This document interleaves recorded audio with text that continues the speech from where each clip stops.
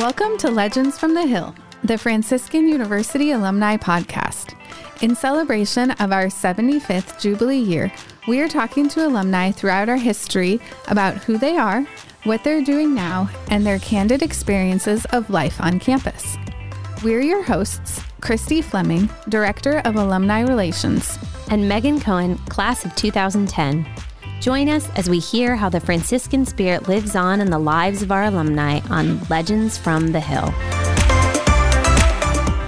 Today on Legends from the Hill, we are thrilled to welcome our very special guest who originally hails from Detroit, Michigan.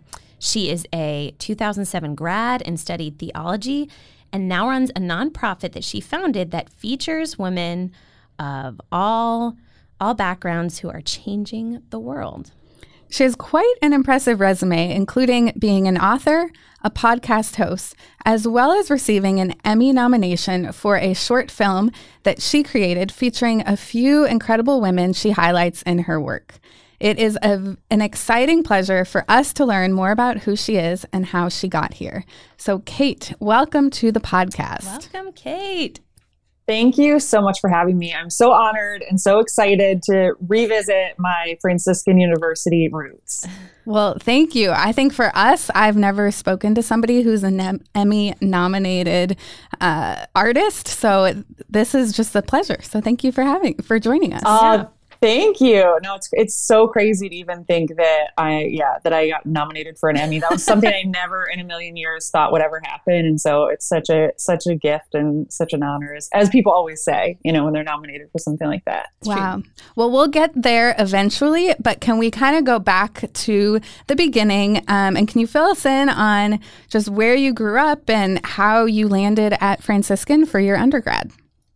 Yeah, so I am from a small town in Michigan, Brighton, Michigan. I live in Detroit, downtown Detroit now, but from a small town in Michigan. And I am kind of a typical story of like a young person that didn't really know what they wanted to do when they grew up. Like at 18, I feel like there's so much pressure on young people to decide what you want to do and who you want to be and, what your career is going to be. And I just didn't really know. So I volunteered a lot. I was always really involved in my faith community growing up and youth group and going on mission trips. And so anyways, I ended up finally going to Ave Maria College in Michigan. Now people know that it's down in Florida, the university is, but it was in Michigan. And shortly after I started there for my first year, because I was like, I'll just go there and figure it out, like from there, what I'm going to do. So went to Ave for a year, and then they announced that they were moving down to Florida.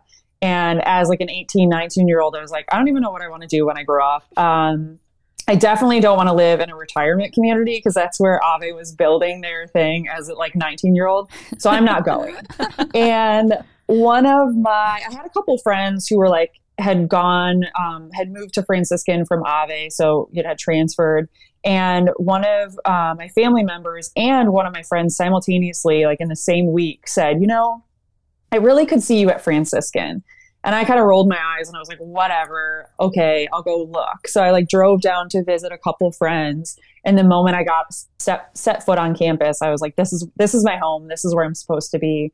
And so I ended up transferring from Ave down to Franciscan, and the rest is history. That's awesome. That's awesome.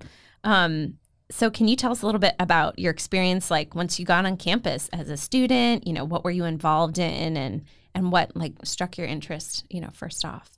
Yeah, so I ended up studying theology when I was at Franciscan because I just was always interested in my faith. And again, I still, throughout the whole of college, I had no idea what I was going to do when I quote unquote grew up. So I was like, whatever, at least I'll be able to use this in some capacity, even if it's catechizing my children down the line. At least I'll know my faith or be able to have conversations with people. So when I first got onto campus, I actually lived in the projects. I know that's now a part of the campus, but at the time, Franciscan was in the process of trying to turn it into part of campus living. So they just allowed, if you got grandfathered in, you got to live in one of the houses. So I had a friend that was moving out and she let me live in one of the houses. So that was a really cool experience to spend my entire college career on top of the hill instead of living off campus somewhere.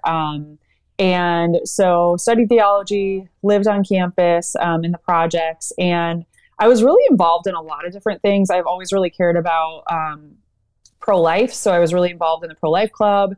I was a member, I found out, of the Lambs. I was always really close to everybody in the Lambs and didn't realize that I was officially a member, but really close to the Lambs. I love a lot of the households too. I had a lot of friends that were in the Lions. A bunch of the guys I was really close to in that. And so, yeah, I just kind of got involved in anything that I possibly could. Studying in Austria, the typical Franciscan story. So I was only on campus actually for a month, and then decided to sign up and go to Austria because I was like, you only live once. Like, I'm going to Austria. And so my second semester I was in Austria. But yeah, it was such a great experience living on campus. I think everybody always talks about the community, and that's one thing that I'm so grateful for with Franciscan. I left campus with some of the best, education, but also the community and the friends that I made at Franciscan will be lifelong friends, which is a gift. Definitely. Yeah, that's awesome. So your life at Franciscan, how has that shaped kind of your post life? So we want to go into what you've done, but was there anything that was really formative of your time at Franciscan that has started you down this path?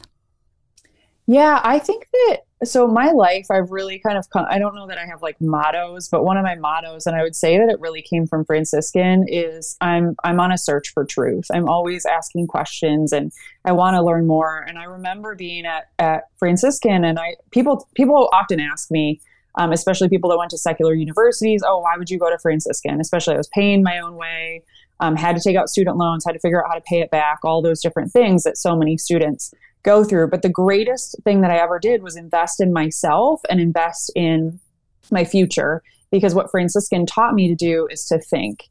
So every single professor, whether it was science or theology or philosophy, not just philosophy, but any single English, professors would say, don't just take my word for it. Don't just regurgitate what I told you on your exam.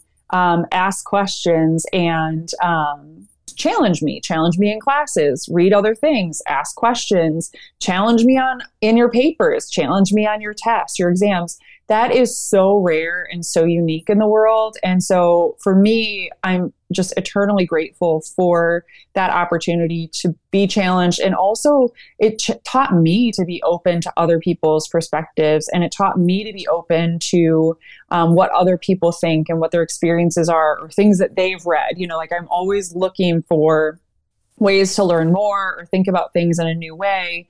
And so that's really what has led me to One Girl Revolution, what I'm doing now. I mean, that really has been, started out as this little podcast, and now it's grown into documentaries, and we're doing a lot with social media, and I have big hopes and dreams for the future. But really, it's like me stepping into these different scenarios where it might not be a comfortable thing. I'm definitely not an expert on incarceration or homelessness or a lot of the different topics, human trafficking, a lot of the different topics that we cover on One Girl, but I want to ask those questions, and I want to be open, and I want to be challenged. And anyways, that stems straight from Franciscan, and I'm just so grateful for that. Yeah. So can you tell us a little bit about how you started this great basic organization, One Girl Revolution? I mean, it's pretty amazing. Thank you. Yeah, it started as like a little heart dream. I always talk about it in that way, and I think we all have those little things if we look for them, if we pay attention to it. So I'd been working in PR and media for 10 years probably, and then decided, I was in Washington, D.C., and decided to move back to Michigan just to be closer to family. And when I got back to Detroit, I had always kind of thought that I wanted to start something, but I didn't know what that looked like. And I mentioned to you before we started recording that when I went to Franciscan, I thought, I'm going to get into radio, or I'm going to get into communications. And the program at the time wasn't very vibrant. And so I decided just to study theology, and I was like, I'll figure it out. And it's really beautiful and cool to see my life come now full circle. Now I'm doing communications and the podcast and working in PR and doing a lot of different elements of communication. So I moved back to Detroit 3 years ago, and was reading a book about the city of Detroit. And in Detroit, there are two phrases in Latin, which I studied Latin at Franciscan, two phrases in Latin on Detroit's flag that were written by Father Gabriel Richard. And they are, there's always hope, and it will rise from the ashes. And I read those two phrases and I was like, I know what I need to do. I need to create a social platform, a multimedia platform that highlights the stories of everyday women who are changing the world through their lives. And so the easiest way, which is not an easy way that I knew how to do that, was to start a podcast. And you both know it's a lot of work to do a podcast, but huge learning curve, right? Yeah. I was like, if I can just do 10 episodes, I'll just start with 10 episodes. And if I can do 10 episodes, that's great. And so I did 10 episodes, and 10 episodes turned into 20. And now we have 137 episodes. We're starting back here in a week, I think. And so I'll have a ton more episodes coming this year, all different stories, all different ages, from a 5-year-old little girl that makes coloring books for children in hospitals, all the way up to a grandmother that's dedicated her life, now that she's retired, dedicated her life to serving marginalized women and their children. So all different things, survivors of human trafficking who are now helping those who have been trafficked, people who are working with those experiencing homelessness. I mean, anything under the sun. There's so many different stories. And I encourage anybody who's listening to this podcast to go check out the One Girl Revolution podcast. Find it anywhere, Apple Podcasts, Spotify, but go through it, because there are going to be stories that inspire you, and these women inspire me. And then that little heart dream, this little podcast, then I had an opportunity to work with a friend's production company to do The Girl Inside, this short documentary that features a professor and 5 incarcerated women at Cook County Jail to tell their stories. And then we have another documentary coming out. So it's just continued to grow and build. And it really just started with this little spark, this little heart dream. Wow. So I'll tell you, Meg and I watched the short film last week together. And I think we both were just like jumping out of ourselves, inspired, and had so many questions. Like, how do you meet these people? Yes. And I mean, it is such a wide variety of stories that you're telling that you really are dabbling in so many different fields. So we're curious, how do you meet them? And especially with this short film that's Emmy nominated, that's huge. And it was really a beautiful, beautiful story. So Thank moving. you. So Thank you. moving. Yeah, I meet these women in all different types of ways. And sometimes I'll stumble upon a story on Facebook, a friend posts something that I find interesting. My 73-year-old mother is a great resource for me. She'll see something on TV, she's watching whatever news thing and sees a story and texts it to me, or sees something on social media. And then so many of the stories have led to other stories. So, I'll interview somebody and they'll say, hey, or reach back out to me a year later. I've had that happen. They'll be like, hey, I know you already interviewed me, but I know this other woman, you should interview her. Or I know this little girl in my community that's doing this other thing. And so all the stories have led to other stories, which is beautiful. And it's sort of taken on a life of its own at this at this time. And The Girl Inside, the documentary, it's actually crazy. People might not realize how crazy it is that we got a film crew into a jail, especially the largest jail in the world, which is Cook County in Chicago. And, but I interviewed, my sister connected me with somebody, I interviewed her, and she had a really profound story. She was teaching mindfulness to incarcerated people at Cook County Jail.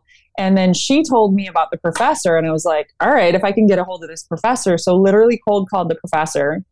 The professor put me in touch with Cook County, and it took me 9 months, which is really beautiful when you're thinking about, because The Girl Inside truly has become my baby. But it took me 9 months to get clearance to take a film crew in.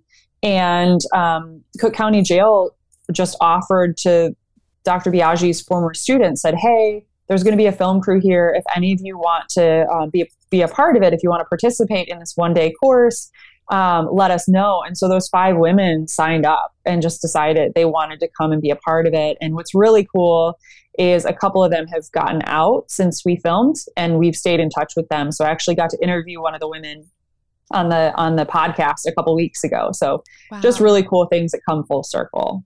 I think one of the most beautiful parts of the film for me was when they were reunited with Dr. Biaggi and they saw her, and there was this, I could feel it, this reaction between these women and this, doctor, and all titles were nil. It was like a family member. They were just overflowing joy.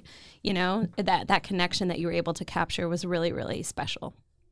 Yeah. And the reality is, and I thought about it, there are a couple of scenes where you can see when we're sitting in a circle, you can see like my back or different things because I wanted to be a part I didn't want to be in it, but I wanted to be a part of what was going on. And I really wanted to, it's always been important to me with the podcast and everything to level the playing field, right? Like at the end of the day, we're all human. At the end of the day, we all have struggles. At the end of the day, we all have joys, sufferings, like, everything under the sun. We're all just going through the human experience. And so one thing I really wanted to do that day is level the playing field. And like, we're all in this together. We're all in this life together.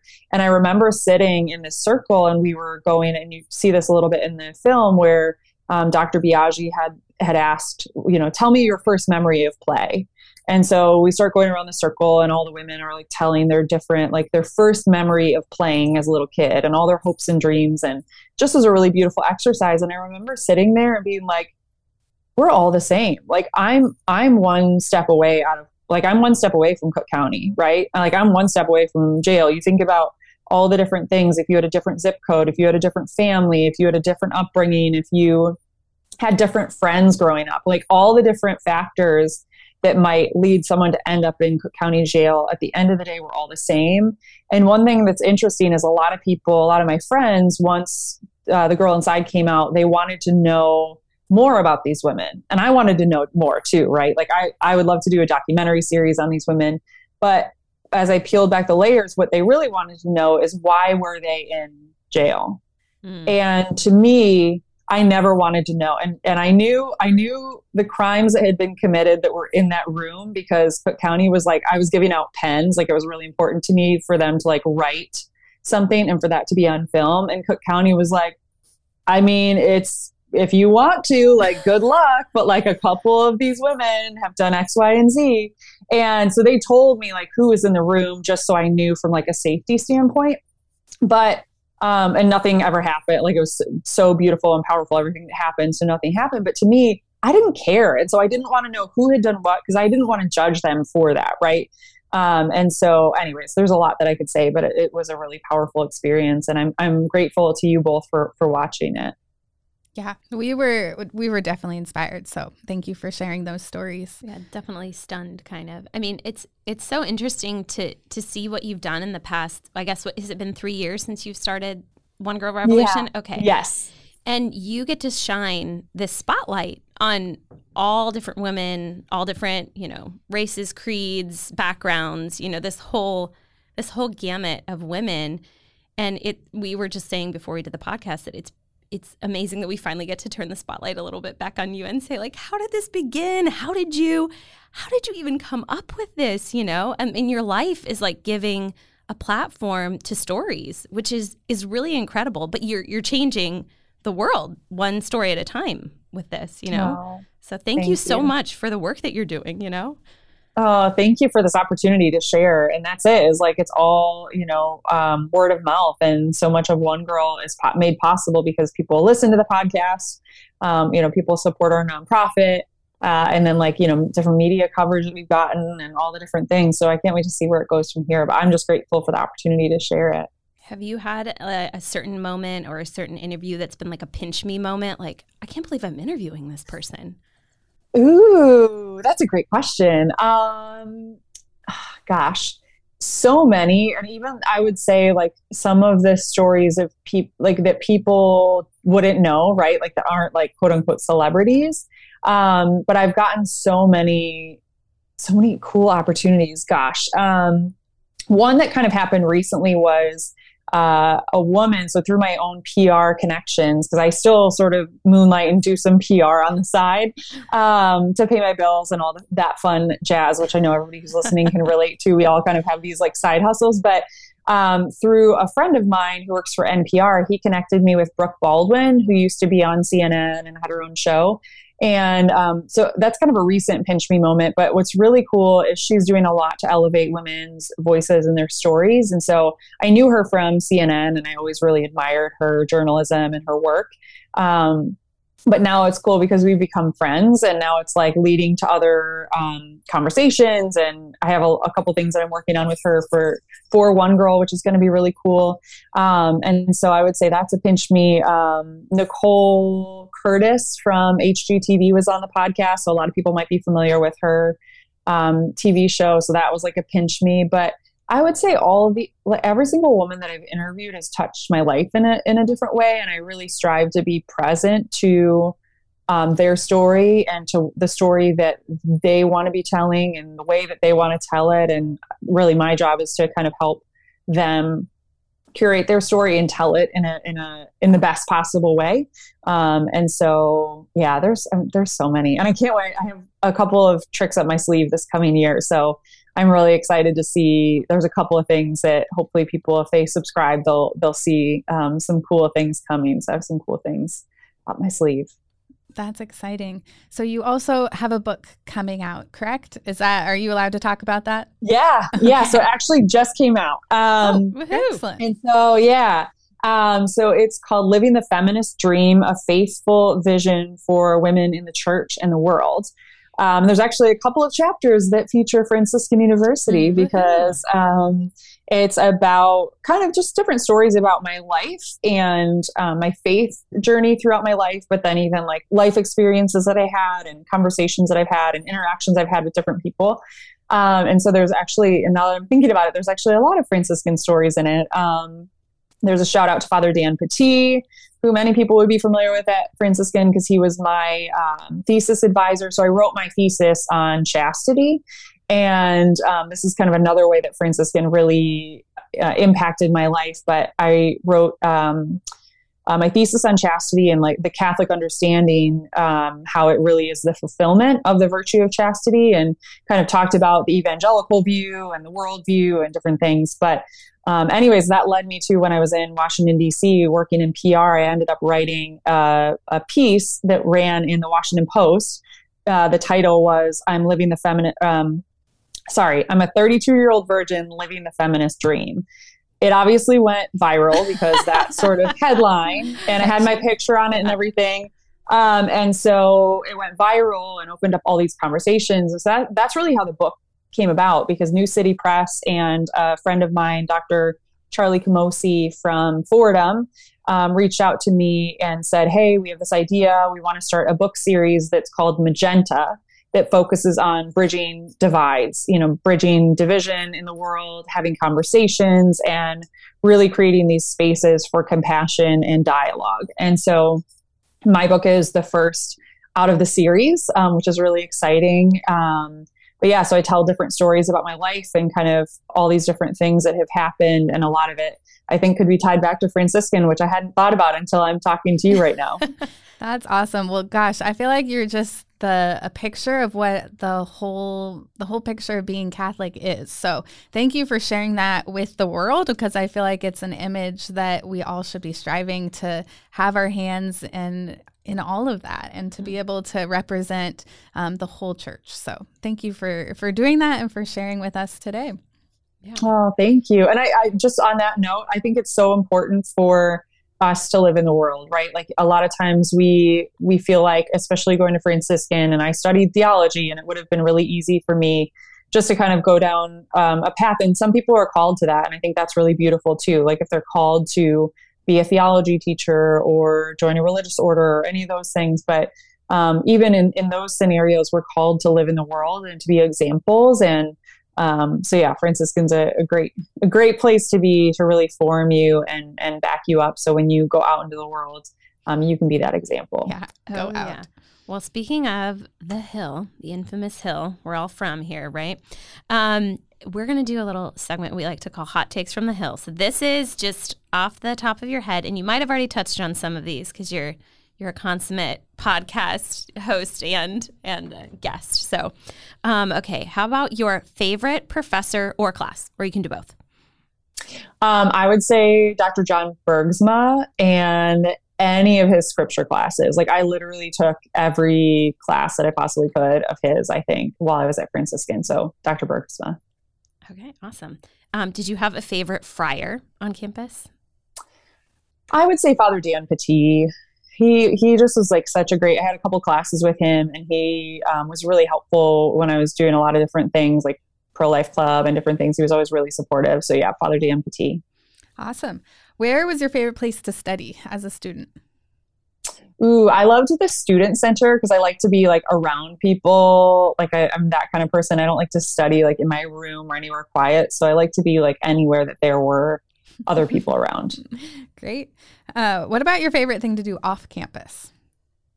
Ooh, friends of mine and I had a tradition that we would watch Monday Night Football and go get wings on Monday nights. And so we had a couple of different places. Drovers is one that a lot of Franciscan people like. And then there's another one that I can't remember. It's like a little hole in the wall place. I can't remember the name of it right now, but we would always get wings. That was like my favorite thing to do. That's great. That's awesome. Who's your team? Your NFL team, Monday Night Football. Ooh, I mean, I don't really have one. I like the Rams. I like Detroit Lions will always let me down. So, but well, now you've combined both of those loves, right? Matthew Stafford is in LA and the Rams. They're going to the championship. So you have a lot to cheer for this year. Right. I know. So if we can't have Detroit Lions be in it, at least Matt Stafford. So Right. Okay. And last but not least, what was the craziest place you have run into another Franciscan grad? Okay, there are numerous stories that I can tell, but one of my favorites is let's see, I can't remember the year, but I went to John Paul II's canonization in Rome with a friend of mine. And two stories with this one. This is so crazy. So her sister was in a religious order in France, and she was like, hey, let's fly to France, visit my sister, and then we'll go to Rome. Great. Flying there on the plane, and she was like, oh, my sister went to Franciscan. I can't believe I never connected the dots. I knew her sister and we were friends at Franciscan. I had no idea she had joined a religious order. So I show up in France, Erin Moan. So anybody who's listening, Erin Moan. And I had known Kara for years and never connected the dots. So that was the beginning of this trip. Oh gosh. Beautiful reunion, right? So we like freak out in this convent. And then we go to Rome and like, whatever, one night we're having dinner at this like little outside cafe. And all of a sudden I turn, and of course I'm in Rome. I'm going to run into a Franciscan person. And I turn and we're sitting at this restaurant. The next table over, Zach Hohenberg was sitting there, who's a friend of mine from Franciscan. And I was like, wait, what? Zach? And so we freaked out in this restaurant. So I had bookends on that trip of two random crazy run-ins with Franciscan students. Rome and religious life. There it is. There it is. Yeah. That's awesome. Well, Kate, thank you so much for joining us. Before we go today, can you let our listeners know where they can find you on all of your platforms? Yes. So let's see. Check out onegirlrevolution.com. So it's the number onegirlrevolution.com. You can find all the information. You can find the documentary there. You can find all of our social media links. Sign up for our email list. All the podcast episodes are there.